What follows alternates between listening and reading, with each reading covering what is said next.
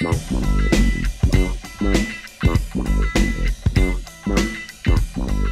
everybody, it's the Orlando Lakers podcast. Brian Kamenetsky and Andy Kamenetsky coming to you after Game 2. Andy, a much, much better Game 2 for the Lakers as opposed to what we saw in Game 1. Lakers win 111-88. Series all knotted at one. Podcast, of course, as always, brought to you by the folks at Delicious Pizza. 2 locations, West Adams and Hollywood. 20% off if you tell them Cam Brothers sent you, deliciouspizza.com, or when you go pick it up in person and put in your order there. Andy, like from the beginning, this game looked drastically different than Tuesday night. Yeah, I mean, the Lakers had the same energy that we saw in the second through fourth quarters in Game 1, where unfortunately they just sort of fallen too far behind and they were clawing their way through it. They brought that from the opening tip of this game and started building up a lead. They closed the first quarter up by 8. But also, too, Anthony Davis, just the way he was playing over the course of this game was a night and day difference. He had, I believe it was 16 points, I think, in the first quarter. He had 21. Something like that. He had 21 in the first. Yeah, he's 21 in the first half. I kind of stopped writing stuff down. Like, you're taking notes and you're doing all these things, following along, and I want to make sure I can break all these numbers down. And by like the middle of the third quarter, it's like, yeah, I'm not doing that anymore. Like, they're up by 30. Right, but I'm talking about the actual the first quarter. First quarter, I think it was 11 in the first. He had 11 in the front. I'm looking at it right now. 11 in the first quarter, 21 in the first half. Finished the game with 31 points, 11 rebounds, 3 assists, and plus 32 on the game. And Anthony Davis really was the difference for the Lakers in this, just the way he was able to control this game on both sides of the floor and really answering what people were saying, including Correct. You and I. Exactly. Including you and I. Like, it's funny, Brian, I remember we were talking after Game 1, and you said something interesting in that, this is the Pau Gasol chapter of Anthony Davis's career, like in terms of the expectations of playing for the Lakers and, what we saw. Expect every play micro-examined. Right. Except I was thinking about this, and I understand what you were saying, but in some ways you are actually wrong.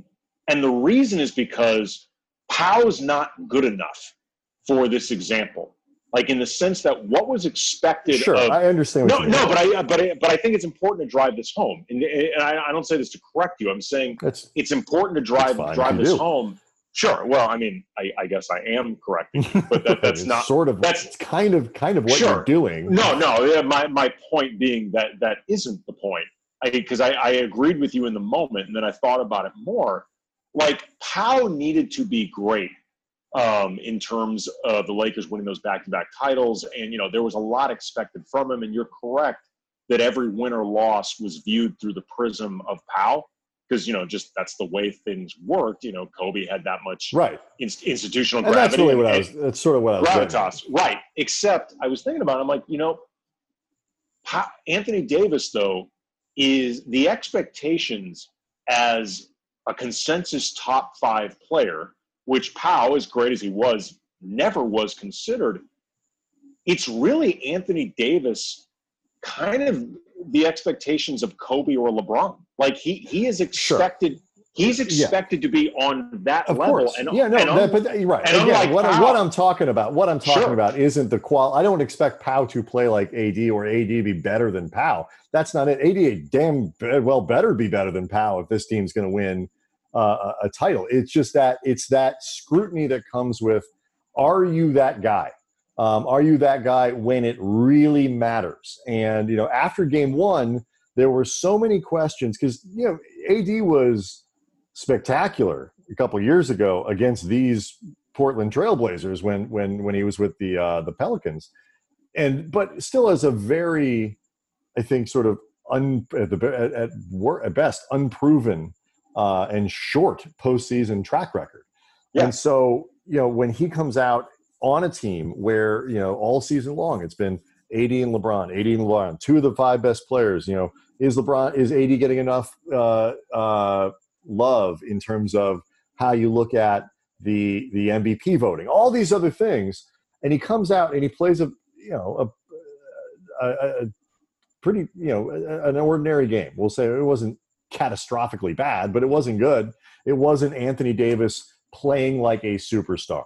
And you start to and so that's that thing. It's like, are you going to meet the bar that you're sort of expected to meet? And you're right. It is a higher bar. That was what I was really getting at. Like, he's truly expected to be a superstar. Absolutely. Now, and also in proclaiming what he's going to be as the guy who takes that torch from LeBron. It's all I'm talking about. And when he's expected to be that guy, and more than that, he needs to be that guy, and he's going to be scrutinized as that guy in ways that you don't get when you're in New Orleans with no real expectation of winning, and in ways that you don't get when you're in Memphis, before Pau came to LA. Like, there are certain things where it doesn't matter as much.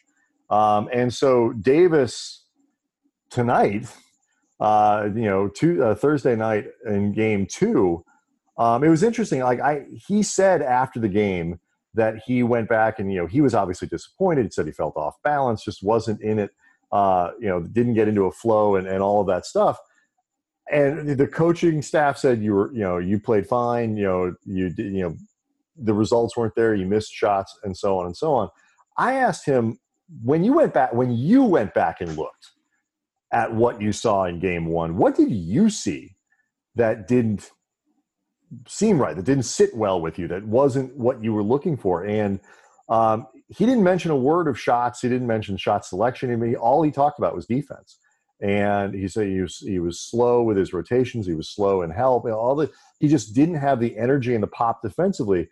Tonight, I hate boiling things down sometimes to energy and effort, because I think it can be a cop-out. I think, sometimes when you miss shots, it looks like you're not playing with energy, even when you are, or trying.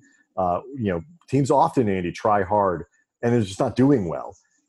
The first quarter of this game, Anthony Davis, the difference in the pace of Anthony Davis on both sides of the ball between game 1 and game 2 it jumped off the screen. And so when he mentioned that after the game, like, defensively, I wasn't moving right. I wasn't aggressive. I wasn't doing what I was supposed to do. And I fixed it for game 2. And then you turn around and he's got all those points and all the statistical output early in this game. It's easy to see where that came from. Well, I mean, one fueled the other.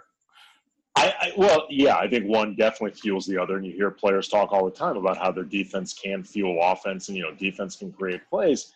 I can understand to some degree where Anthony Davis is coming from in terms of that assessment of game 1, because, and I remember you and I talked about this after game 1, he got to the free throw line 17 times in game 1. So I can understand where Anthony Davis would look at his own game, whether you or I agree with him or not, and say, I was being aggressive in a lot of parts of the game. He didn't think he played well. Right. It was everybody else who told him that he was okay. Right. Well, no. I'm not saying that he thought that he played well. I'm just talking about where he could look at his game on the offensive side and think that he was aggressive there, and the first thing that would jump out at him was defensively. I could understand. Oh, I see what you mean. Yeah. I can understand where that would come from. And I'm not trying to make like a point that Anthony Davis played like some sneaky good game in game 1. He didn't. I'm just saying I can understand where that comes from, because, like, you look at game 2, he only went to the line twice, and he actually was driving a lot and not getting calls. And they couldn't touch him.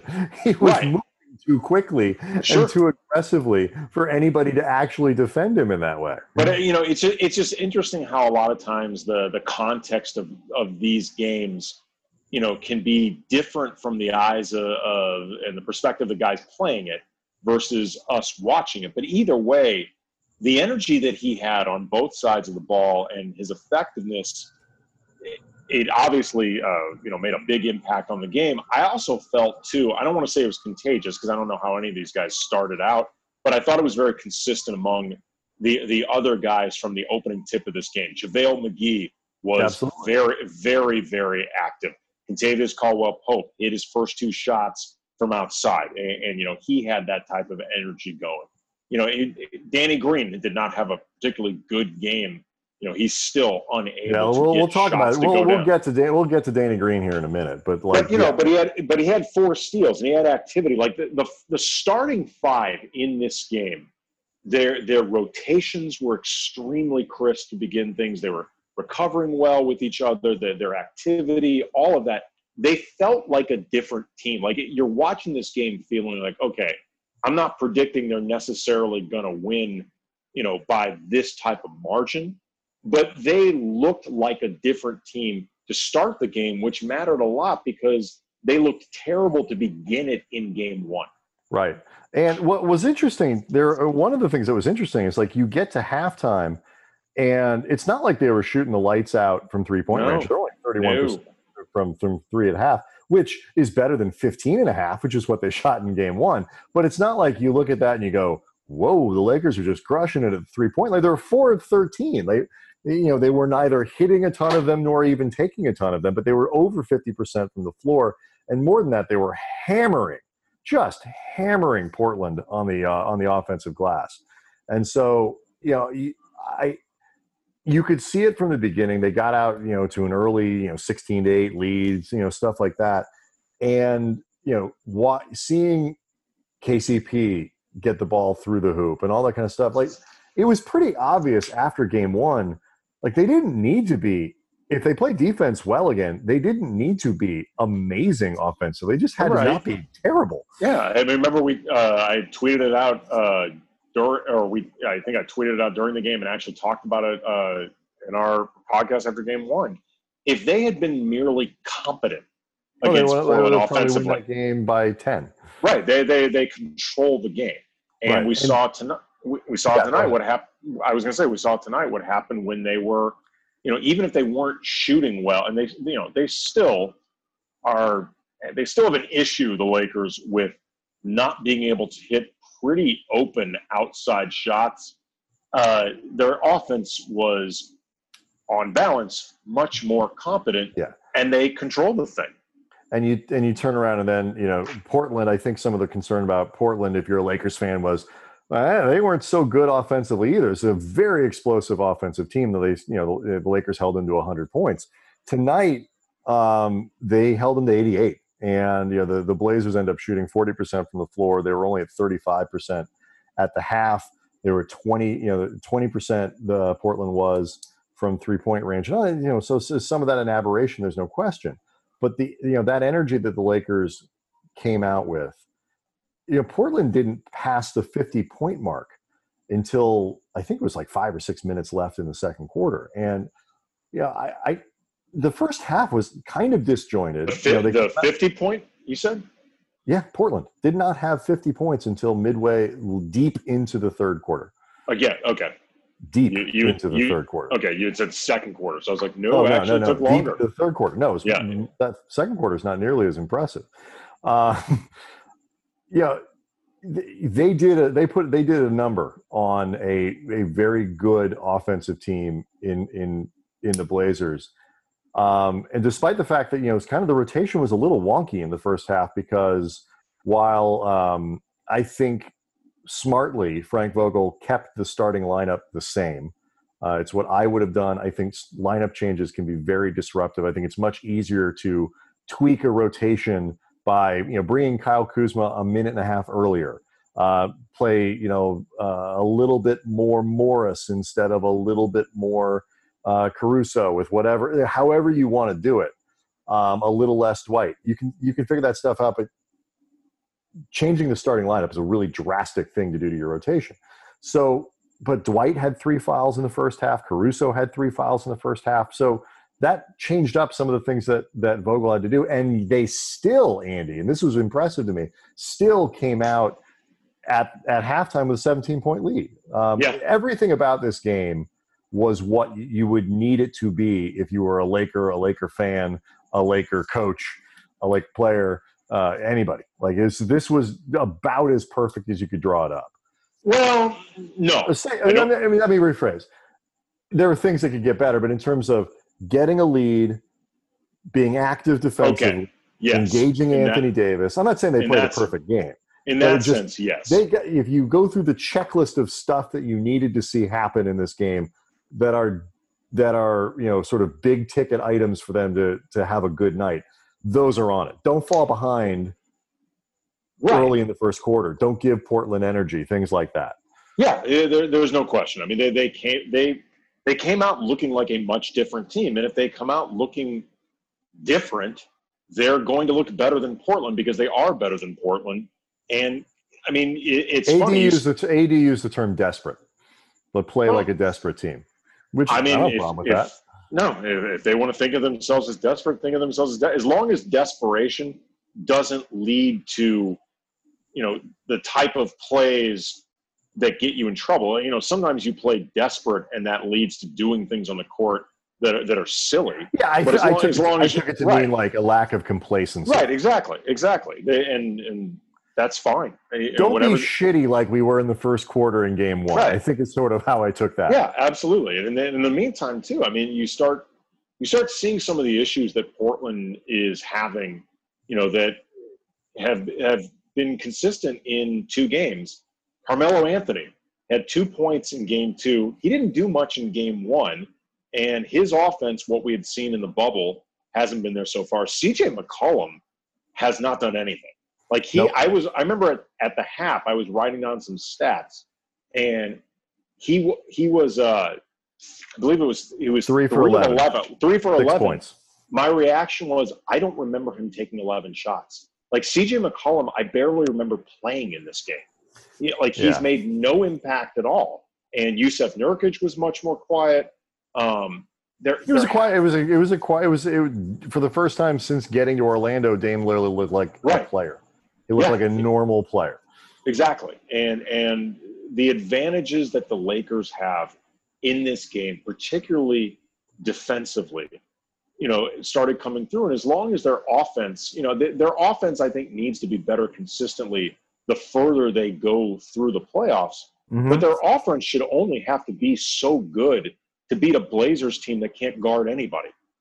Correct. I mean, the Lakers, had they made I think the hope, Andy, wouldn't you agree? Like, the hope is, like, you can kind of work your offense into shape against a team like Portland, where 2 or 3 or 4 more games of this gives you an opportunity to kind of work out some of the problems that you're having, because the Blazers shouldn't provide that much resistance. They can still win. That's not the point. They can still take games from the Lakers. But it's hard to picture Portland winning, 2 or 3 games, 2 more games in the series, hopefully for the Lakers, not 3 more, because they just lock down LA. No, I mean, that's not how it's going to happen. Portland has to outscore you. I mean, they have no choice other than trying to make it a shootout that they win, because they're just not good enough defensively. The Lakers have the advantage of being able to play. I mean, they played really good defense in the loss. If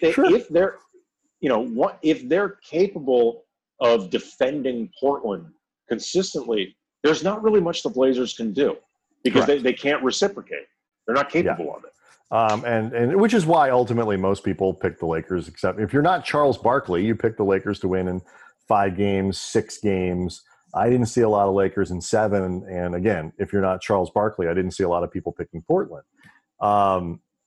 When you look ahead at this, there's always the small sample size theater and the recency bias and all of these things that play into playoff series in different ways in the regular season for obvious reasons. You are now dealing with small sample sizes. Weird, quirky stuff can happen.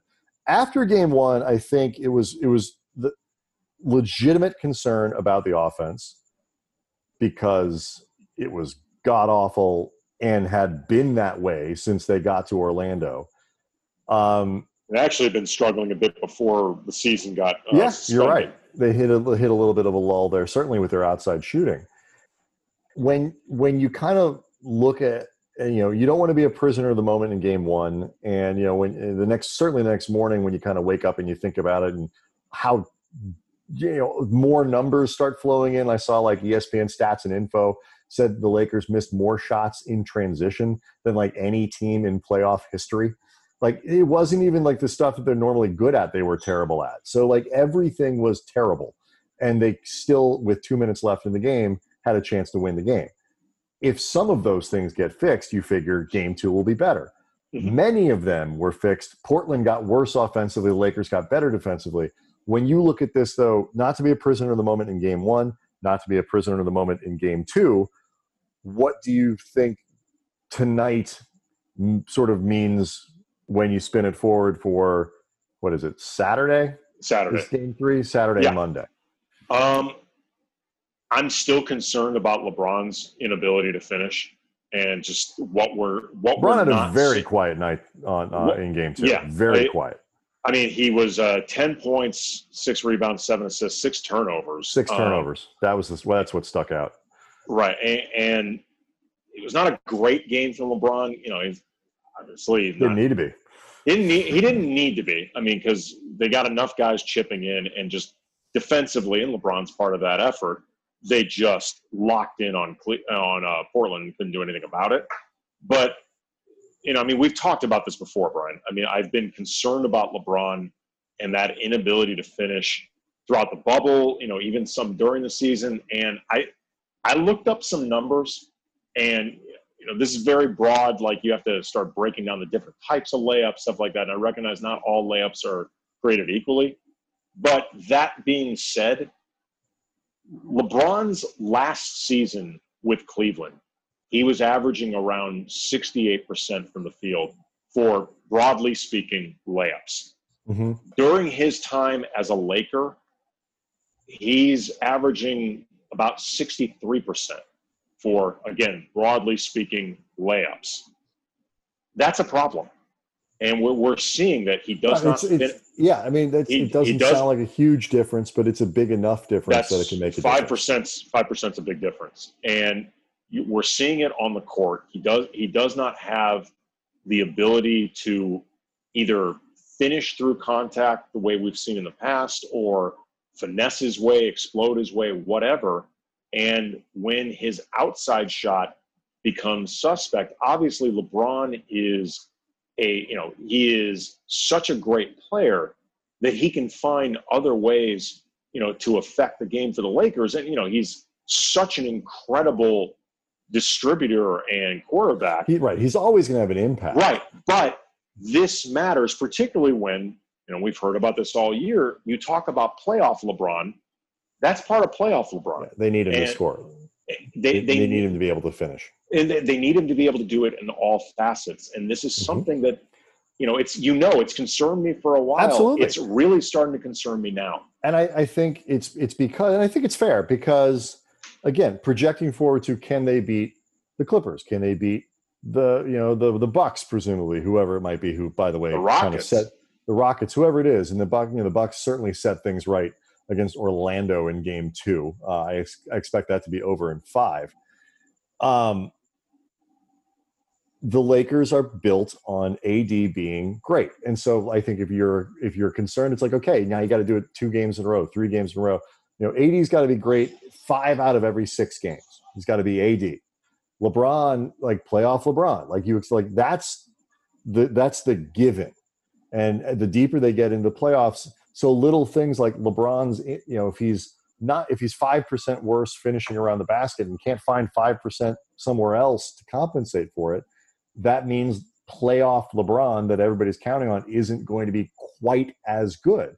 He still could be really effing great, but, you know, not at that ceiling that they need to be. So it is something to think about, and it is something to consider going forward. But, you know, it was a weird night too. I thought, you know, before we kind of get done, obviously KCP, you know, when you get a guard who gets 16 points, KCP was second leading scorer on the team in game 2. You know, we talked about how Green, KCP, Caruso, and then you threw in Kuzma in game 1. Between all of them, they shot about 20%.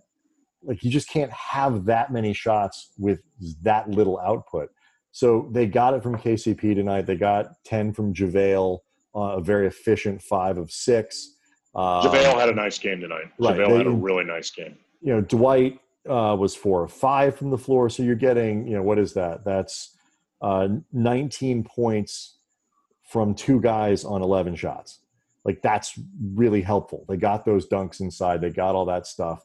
And, because Davis was so good and because they were so good defensively, they didn't need a whole lot else. I'm still waiting to see what this bench rotation is going to look like. I thought Kuzma had some good energy. Wasn't a game where he needed to do anything. I thought Markieff Morris, again, another night where his stat line won't jump out at you, but I thought he did some good things. Yeah. I thought he was. I agree. He was good. Before we go, though, let's talk about Danny Green, because 1 of 4 from 3-point range, 1 of 6 from the floor, 3 points.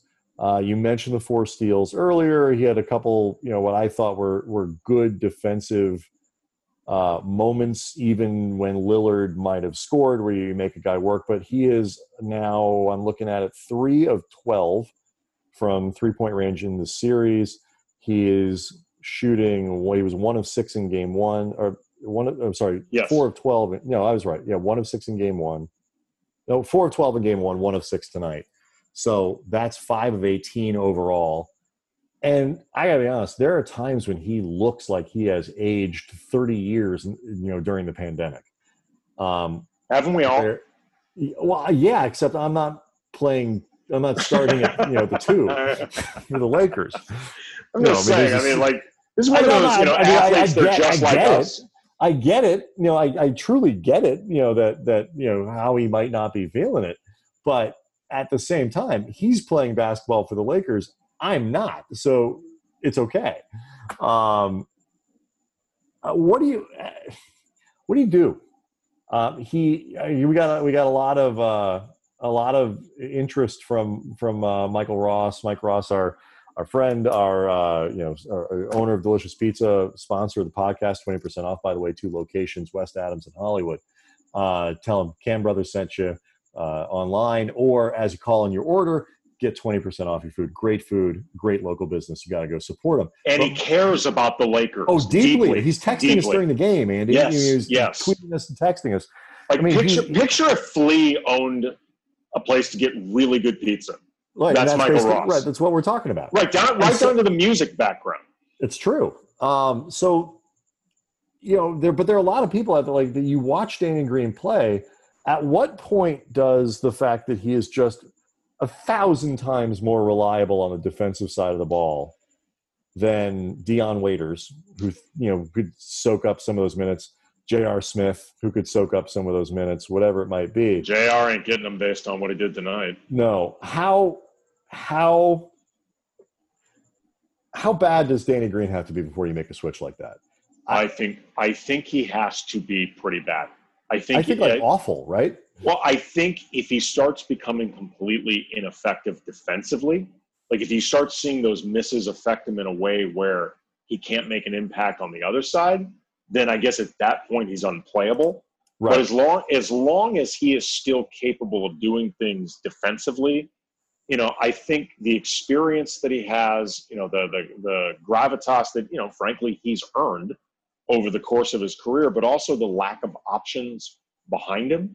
You might see his minutes get reduced, and I suppose Caruso could suck up some of them, but frankly, Caruso's not making any shots either. No, someone's got to make. One of those 2 guys needs to make a shot. Right.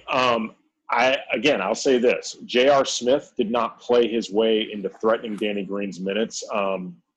Dion played fewer than J.R., and it was interesting that Dion came into the game after J.R. For whatever that is worth. And so far, I don't think Quinn Cook is an option unless they not as a starter. I mean, maybe you would bump Caruso. No, but in terms you got to move, you start shuffling people around. You can find ways to put them on the court, but it's not the same deal. It's not the same deal, and I think they would have to decide that shooting was such a big deal and that they were confident they could sacrifice some defense because, Cook will put in the effort. That's not the issue, but he's a pretty bad defender, and that's just the reality of it. Maybe you configure the rotation a little bit where essentially Kuzma is really serving as a 2, And maybe that's I just a way to work you start to around have to you have to do a lot. There's a lot. Although he's not making a lot of shots either. So no, there's just a lot of stuff that you have to do when you start messing with the rotation. To answer your question, I think Danny Green's going to be keeping the majority of his minutes because there aren't really other options. And the cohesion and you don't, when the defense is that good, you don't just start taking guys out for Dion Waiters. And it was funny, like Mark Jackson on the ESPN broadcast said, Mark Jackson, who's now feuding with George Karl, which is kind of awesome, said and then we'll get out of here. But like, he's like, the thing about Dion Waiters is like, he could come in and miss his, 5 shots in a row and he's still going to think he's the best player on the floor. And I actually tweeted this out. I'm like, that's a reason for Terry Stotts to want to play him, not Frank Vogel. It's a good line. It's like, that's why you don't want Dion Waiters on the floor. And like the allure, I mean, I get it. He's a guy who can create his own shot in the same way that JR is, in theory, a guy who can create his own shot. But you don't want that necessarily if it's going to mean your already goofy offense is going to be really screwy because now guys are essentially just going out and playing one-on-one very inefficiently. And 4 out of every 5 games, Dion or JR, that's what it's going to be. The 5th one is the one you catch fire and you're like, Dion won that game for him. That's not the direction I'm going to go if I'm the Lakers. I mean, I would turn to Waiters before I would turn to JR, just because I think Dion can do, if nothing else, I think he can do more things to find guys other shots. He's also, I think, better getting to the rim, things like that. But I think ultimately what's going to keep Danny Green, I think his minutes relatively consistent, is even if he's not making shots, you can trust him on the floor to do the things he's supposed to be doing. He's going to play smart. He's not going to play out of pocket, and that matters. Predictability is so valuable to coaches. Mistakes, part of the reason Caruso stays on the floor, even though that guy hasn't made a shot in a while, is he doesn't make a lot of mistakes. Caruso does not make a lot of mistakes on the floor. Nope. And that helps. All right, so 111-88, the final score of the Lakers. All is right in the world again, Andy. The Lakers are tied up in the series. We will be back in one form or another. We'll be back after Game 3, either with another podcast or put out something for Monday morning in our normal slot. Obviously the production of the podcast is a little bit different in the playoffs because you're responding to things a little differently than you do. But plenty of content still coming out. We'll try to do the live show again, perhaps after Saturday's game as well. Work out the kinks there. Delicious pizza. 2 locations, West Adams and Hollywood. Thanks again to Delicious Vinyl for their help with the music. And we will see everybody after Game 3, right, Andy? We're going to some form? All right, after Game 3.